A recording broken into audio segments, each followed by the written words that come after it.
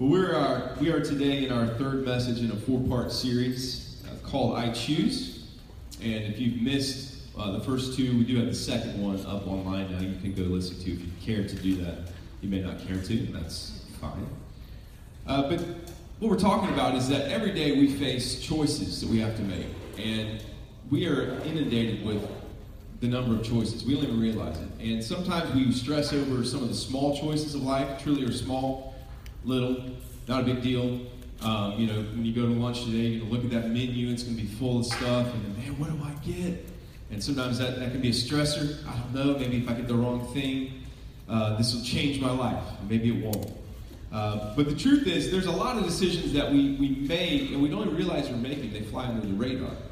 And these are sometimes the decisions that really impact who we become. When you look at your life, you really are, at some degree, the sum total of your choices and the way you respond to the things that you couldn't choose. We talked about in this series choosing purpose over popularity. And we talked about last week choosing surrender over control. And next week we're gonna finish it up. I don't know if you're like me, you got a lot of things going on. I got 4 kids, so I'm busy running here, there, all these things, forgot this, can you bring it up to the school? I mean, I don't know if any of my kids would do that, but hey, Dad, can you run here? Can you go there? Forgot my ID. I've always got, feel like I'm running crazy. Maybe you're feeling the same way. Maybe not. Maybe you're past that season. Everything's just peaceful. You can just sip your tea in the morning or coffee. Just relax, look out in the trees, and I wish I was you. One day I'll get there. But for me, there's always the urgent going on. But we're going to talk about next week, choosing the important over the urgent. Because a lot of times we're driven by the urgent and not the important. And so, but this week, I don't really have a great positive intro. If I were Joel Osteen, I would be failing you here, because this is not a Joel Osteen intro. If you want one, you're going to have to check him out later. But my intro here basically is this. Here's the breaking news. If you have your note sheet, you can follow along here if you care to do that. And so here's breaking news. In this life, you will have pain. Be encouraged, Connie. You will have pain. She's like, I know, my back all the time. In this life, you will have pain. You're going to have pain. And, if you're a Gamecocks fan, you have pain all the time. That's just part of it. Jesus actually said this in John 16:33. He said, in this world, you'll have trouble. Oh, well, thanks, Jesus. I thought Jesus was positive and encouraging. Well, he is encouraging. He says, take heart, I've overcome the world. So he does encourage them, but he gives them reality as well. It's not, in this world you will have bubbles and rainbows and lollipops.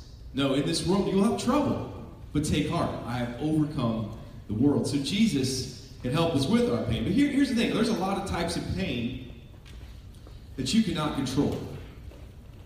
You have difficult circumstances. Maybe you're part of a freak accident. I read sometimes on the news, this high school kid died on the football field or something. My goodness. My son plays football. That's like crazy. It's freak accidents. Outside of your control, the pain of that. Sometimes the choices of others have caused pain in your life. There's nothing you can do about that. You are not in control of their choice. Betrayal, sickness, seeing those that we love suffer. That causes pain, and there's nothing we can really do about that. But what I want to talk today is about a type of pain that you can choose. Some pain is in the realm of our control. Think about it this way. You can choose the pain of obeying your parents today if you're a young person. Yeah, a few people here. Or you can face the consequences, the pain of the consequences later. You can choose the pain of living within your means, living on your budget.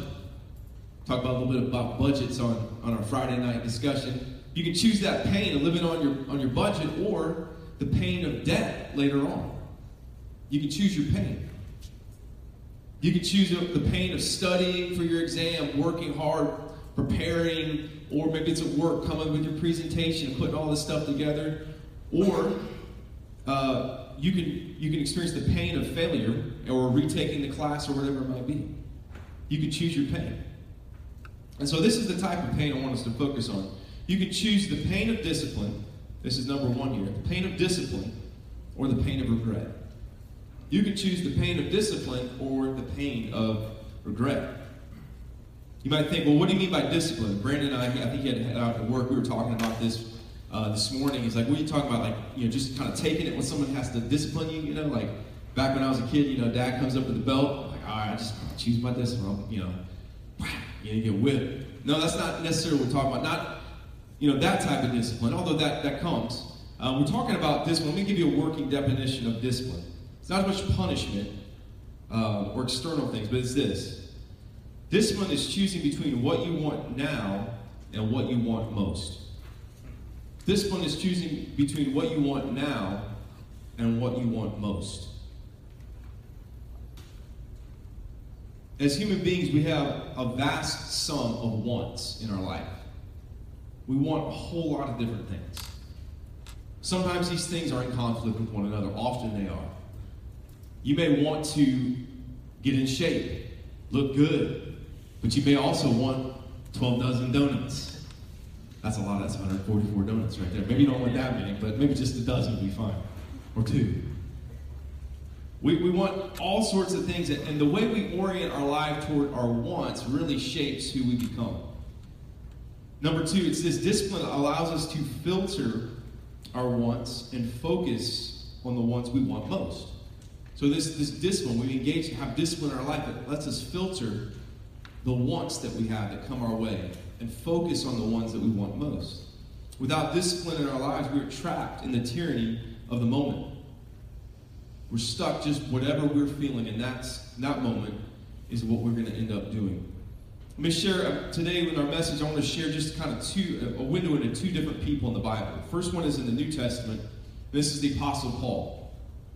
You don't know much about the Apostle Paul. He was formerly, before he became the Apostle Paul, he was a Pharisee and a very, very belligerent opponent to Christianity. You may know this if you've been in the church for a while, but this guy hated Christians. He wanted to destroy the early church, killing them, putting in jail, whatever he could do to destroy the church. But God got a hold of this guy's life, transformed him. Jesus appeared to him, and he was a different person. He was blinded and healed of blindness. He began to journey with the Lord. It says that he was caught up. At one point, he talks about being caught up into the third heaven, which I'm not even sure what that means, but it sounds like that's pretty awesome, pretty cool experience there. And he ends up writing about 2/3 of the New Testament and planting all of these churches all throughout the Roman Empire. I mean, if anyone had a relationship with Jesus, the Apostle Paul would be that guy. If anybody was a Christian, he's the man. He's the boss. Apostle Paul would be a good guy to look at. He even says, follow me as I follow Christ. However, just like the rest of us, Paul is also a real person. Okay, so he's also a human being. He's also someone that has wants in his life. And so we're going to read this, Paul talking about his own struggle. And some people in this passage in Romans 7 debate whether this was Paul before he was a Christian, after, whatever it might be. And so you can have that debate.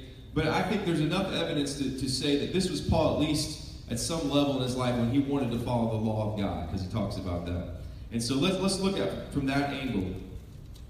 And we're talking about his own struggle with discipline and choosing to do what he wants most, which is to follow God, over what he wanted at that moment. It says this. It's kind of crazy in a way.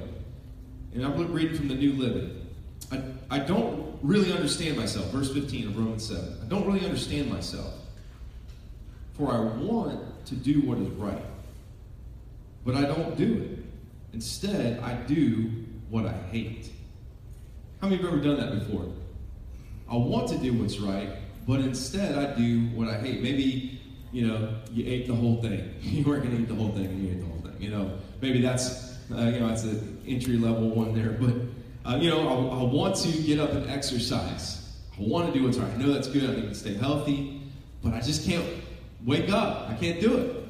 It's too hard. I keep staying up late, and I can't get my life organized and disciplined enough to do that. I know I want to not be so quick to speak, and I need to bite my tongue. I need to be careful what I say, but I keep getting myself in that situation. I'm sharing too much, or I'm inserting my opinion when it doesn't need to be inserted, and I can't quite get that thing together. I want to resist temptation, but there's moments where I'm weak and I give in. I want to, turn off the TV, turn off my phone, and spend time and have this family, I have this ideal of what I want for my family, but I just can't quite ever, week to week, get that to happen because we get caught up in everything that's going on. We don't seem to get to where we really want to be. Truth is, at some level, the thing you hate is still something you want. Think about Paul. I keep doing what I hate, but at some level, he wouldn't do it if he didn't want it. It's just a different type of want. It's a momentary one. It's not something that I want most. That thing you hate is, at some level, still has some hold on your life. But how much and for how long you want it, that's a whole different dynamic. There's things we want in a weak moment. There's things we want just when we're not who we really are. But there's things that we truly want when we stand back and we get right with God, and that's what we really want. And that's what I'm talking about. We've got to orient our lives on the things we truly want so we don't get caught up in the things we want in a weak moment. Romans 7:19, Paul continues, I want to do what is good, but I don't. I don't want to do what is wrong, but I do it anyway. Verse 24 says this, oh, what a miserable person I am. Who will free me from this life that is dominated by sin and death? When we live for the now, when we live for our want in this moment, we are going to be filled with regret. Regret is going to be what we have. It's going to be what we face. It's going to be misery. It's going to be what Paul says when we choose to live for the shallow and momentary wants of our lives versus what we want most. This is a silly illustration, but I used to eat McDonald's. Now, the Super Size Me documentary really kind of turned that off, but there's a point in my life where, you get 2 McDoubles for $2. And I was, hey, $2, cheap, can I save some money? You don't know anything about me? Yeah, right? And I got to a point that I realized, yeah, these taste kind of good while I'm eating them. Who's ever eaten McDonald's? It tastes good. It's not amazing. I know what good food tastes like. That's not really good, but it tastes pretty good when you're hungry. Got that cheese, got all that salt in there and everything. It tastes good.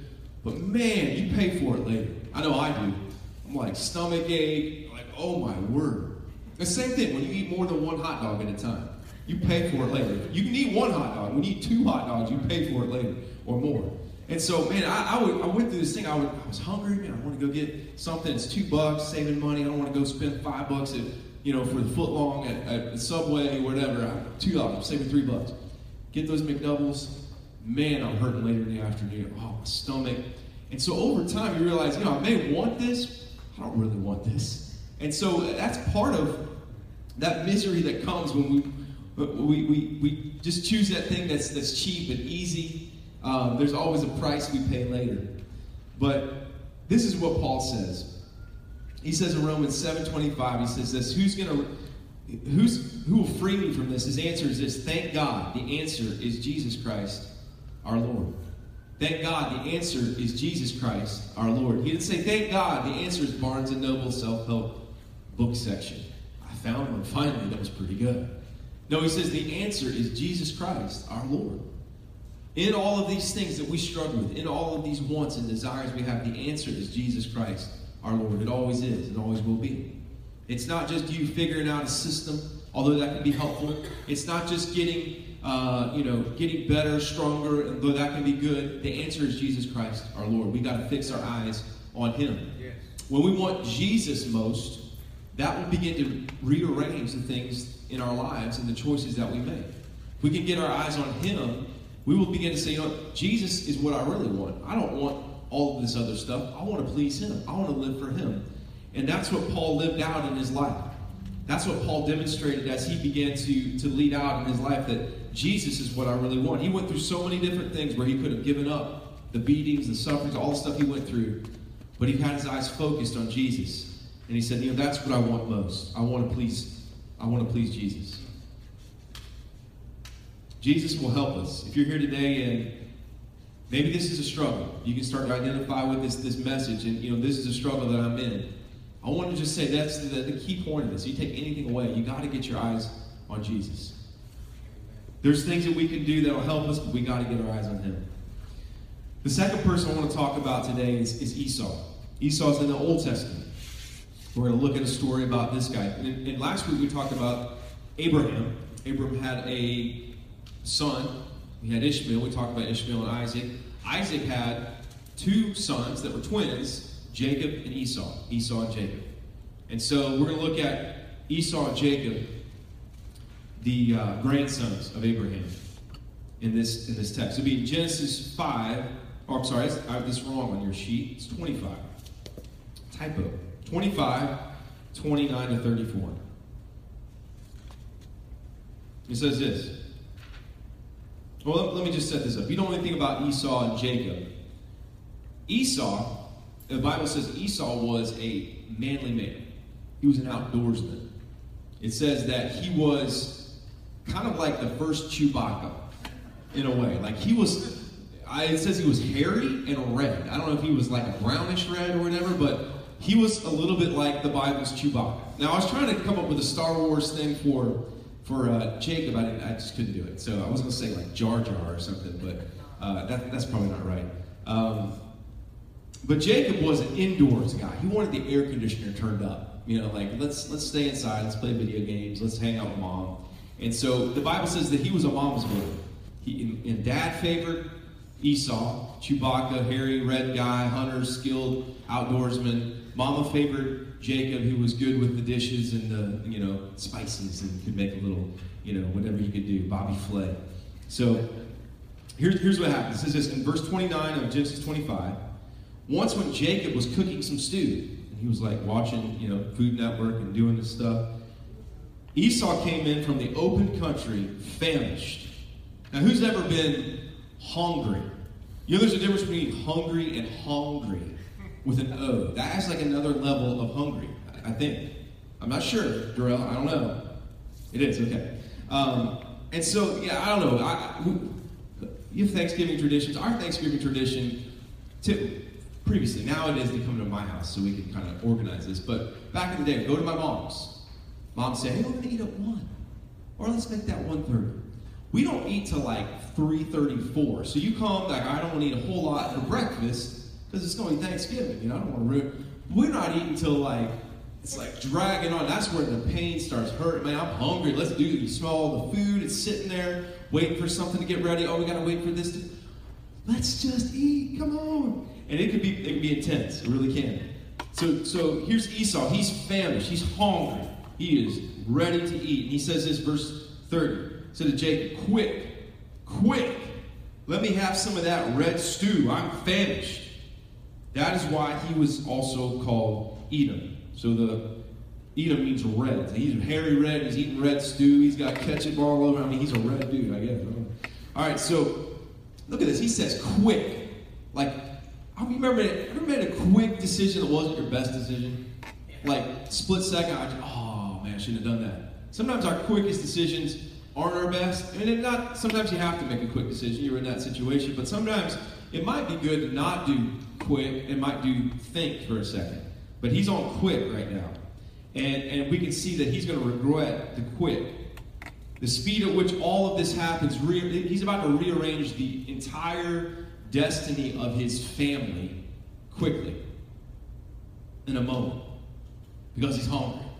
He's going to rearrange, and we know that God is involved. I'm trying to look at the human side of this. The Bible talks about God's plan and all this, so we know that. But looking at the human side, he's about to really redirect the course of his life over a quick split-second decision. This is what Jacob says, verse 31. Jacob replied, "First, sell me your birthright." What? Now, birthright, we don't do birthrights as much. We do maybe an inheritance. Or, if you folks had some stuff, or, they had a shed full of stuff. Hey, you get this, you get that. I mean, clean it out. I don't want any of this stuff. But back then, that was a big deal. The birthright was for the firstborn, in this situation with 2, would be 2/3 of his father's possessions. You get a double portion. And not only just stuff, possessions, it was the blessing, the fatherly blessing, that this line will be carried on through you. And so this is like a big, big deal.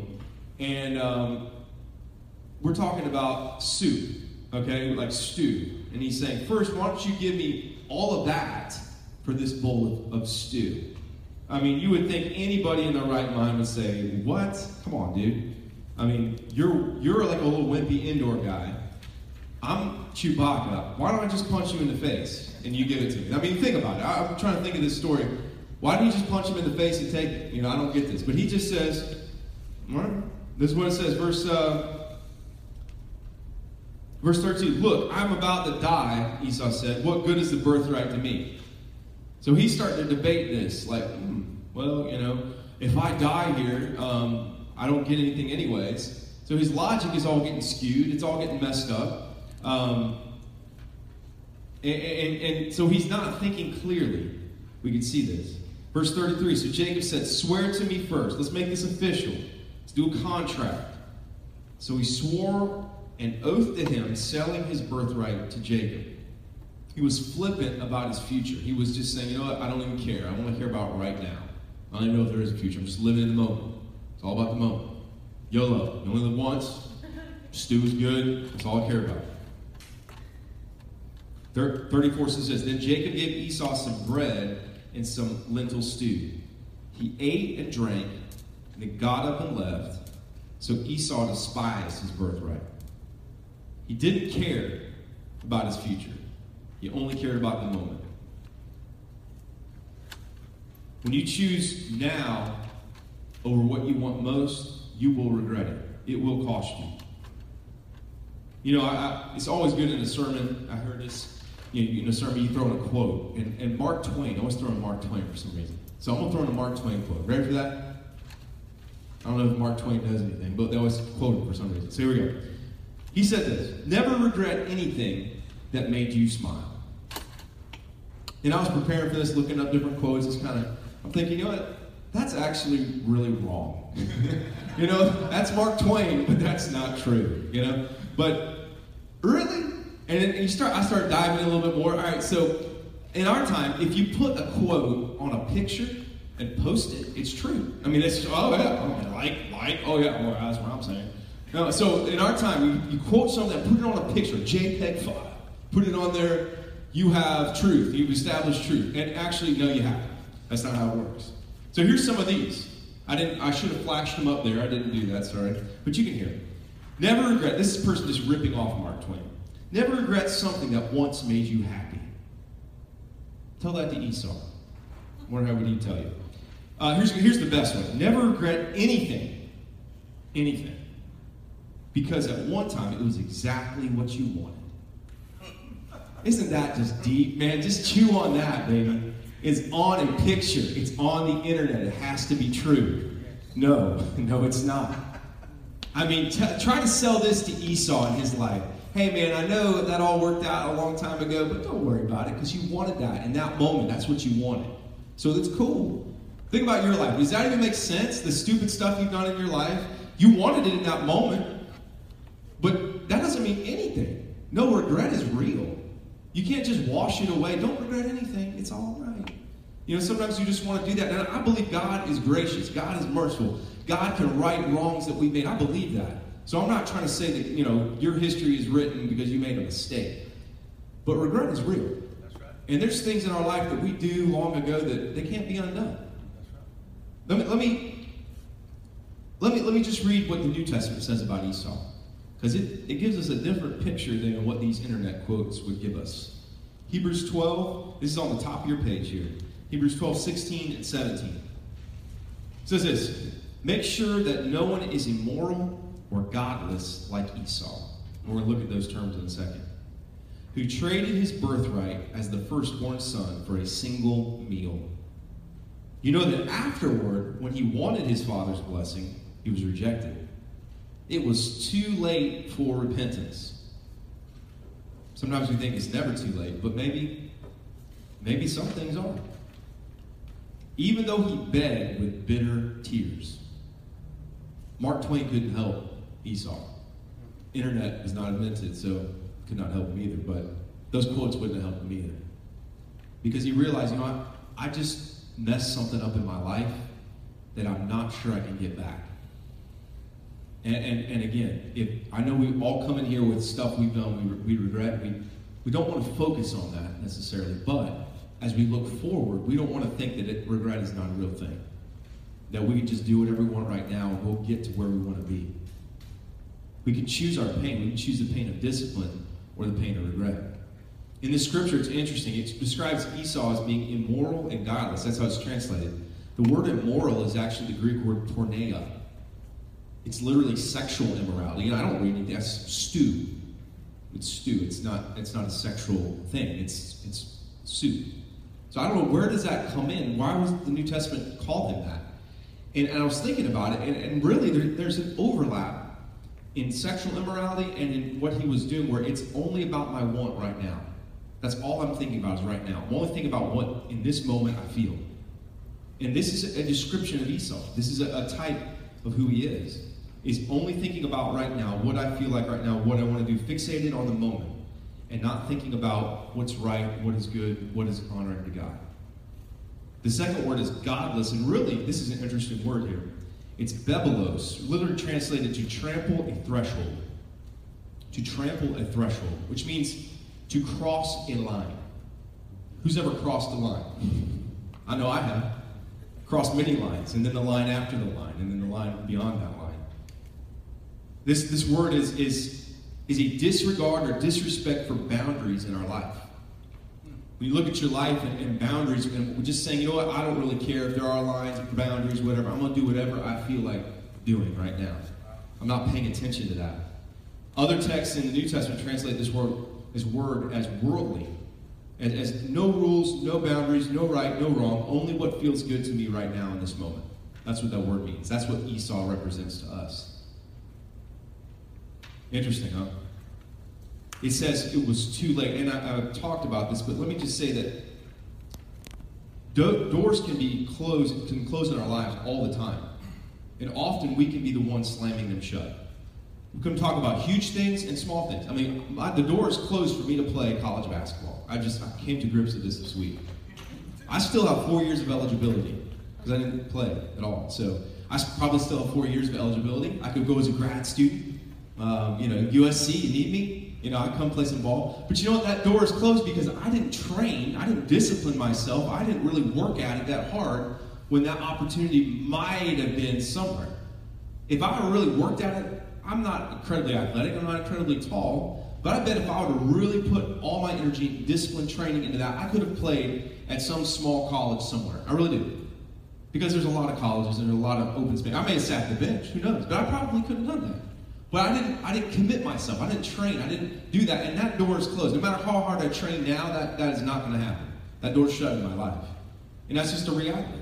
And so we all face those sort of things in our life where we have to prepare for the future now if we want to get there. And if we let that window time, that door close, it's closed. God is able. Now God is able to help us. God is able to heal us. God is able to redeem things in our lives that we have ruined. I believe that. The Bible speaks that over and over and over. But like with Esau, that doesn't mean that everything can be erased. It doesn't mean that everything gets back to how it could have been. God can make something brand new and something different, but God doesn't always fix everything that we've messed up. We have to look at our lives and say, Lord, here I am now today. I thank you, God, for bringing me here. I thank you, God, for your grace in my life now. But, Lord, how do you want me to walk now? What do you want me to focus on now? What is your purpose in my life now that I am here today? I can't do anything about the past. I can't do anything about the things and mistakes of the past, but I can do something about the future. And I want to do everything I can now to focus on where you're taking me now. That's what we got to do. We can't let regret bring us down and only focus on that. But we can't let it be a motivation to say, I don't want to be in that space again. I want to live a life that honors God. I want to focus on Jesus so I can choose what I want most every single day, not just what I want now. It was said, I think it's an anonymous quote, but it says that discipline weighs ounces, regret weighs tons. In the whole scheme of things, discipline weighs ounces, but regret weighs tons. Esau had bitter tears. He was upset, and he was feeling that pain. God did do something with Esau. God created a nation out of him. He wasn't totally cast to the curb. But in our own lives, We're here today not to think about all the mistakes of the past and what could have, should have been. We're here to think about where God is leading us into the future and the choices that we can make now. Because we can't do a thing about them, but we can choose about the future. Now, put this in the little box on the side of your notes if you have this. There's 4 danger zones, and Esau demonstrates this, and I just thought I'd mention this. They use this in counseling and in recovery, and it's the acronym HALT. Because a lot of times those things that we do that we wish we wouldn't have done are really when we're in this danger zone. And it's this, simply hungry, angry, lonely, and tired. Hungry, angry, lonely, and tired. When we get into these danger zones in our lives, we're prone to make these choices for now. Choices that we'll regret. Choices and things that we'll do that we wish we wouldn't have done. When we're hungry, I mean, this was Esau. He was hungry. Man, where's the food? I don't care. There's a whole commercial. Hey, you're not you when you're hungry, right? You need Snickers, right? If you just got a Snickers, who knows what his life would have been, He could have had a whole different life. But he was not him when he was hungry. Chewbacca turned crazy. So when we're hungry, sometimes we snap, we're angry, and it's not just physical hunger. Being hungry where things are lacking in our life, things are missing that we need. And so we run to things that are not going to satisfy, even though we realize there's an ache, there's a missing piece. A lot of times people do things because they're really missing God in their life. They're missing a relationship with their Creator. They're hungry for something, and they're searching for all these different things that don't satisfy, that lead them down all these paths. And as believers, as Christians, we need to be the people that can speak into that space. When you see somebody at work, when you see a family member, friend, not judgmentally, not condemning them, but saying, I know something, I know someone that could be that help, that solution, that peace that you need. We need to be the person that can introduce folks to the one that they're really hungry for. Now, when we're angry, when we're harboring anger inside, we're upset. This can be space where we give the enemy work and we can start making decisions we're going to regret. When we hold on to anger, it really wreaks havoc on our own life. And it doesn't, we may be angry at what somebody's done to us, but that's not affecting them, it's just affecting us. And we've got to get to a place where we say, God, I give you this anger because I cannot hold on to this. This is ruining me. When we're lonely, when we don't have relationships, when we're just doing life by ourselves, maybe we're surrounded by people, but we don't have really any depth of relationship, we can be susceptible to the enemy. We feel like, well, this will solve this loneliness, this will soothe this is what I need. And it doesn't. And when we're tired, it could be physically tired, you're just going, working, all you're doing is working, never really getting much rest, or it could just be you're going so much you're not recovering, you're not having any peaceful, quiet time, you're not getting alone, you're not getting your mind right. You may get enough, your 7-8 hours of sleep, but if you don't have any time to focus, to meditate, to get your eyes on Jesus, you're going to be tired in your soul. Your soul's going to be tired. And so, these are the danger zones that we need to be careful of. The final 3 questions this morning are this. What area of your life is lacking discipline? I want us to think about that. What area of your life is lacking discipline? Now, you may come here this morning, you are the most disciplined, structured, organized person on the planet. I want to talk to you after service. Help me out, okay? But what area of your life is lacking discipline? Maybe it's language. Maybe you get caught in gossip or foul languages. And James chapter 3 would be a big help.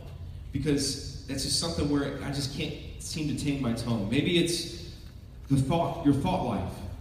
Your negative thoughts, just, things that take over in your mind. You're worried about this. It's everything going on in your mind. It's just something that's undisciplined. The Bible says to take every thought captive and make it obedient to Christ. Maybe it's in keeping your word and planning, organizing, following through. It's like you say you're going to do this, but you don't do it. You promise this, but it doesn't happen. And it's just something in your life. I need to let my yes be yes and my no, no. Maybe it's in your sexuality that there's a lack of discipline in that, and you don't structure your life so that you can keep yourself pure and avoiding temptation when it comes.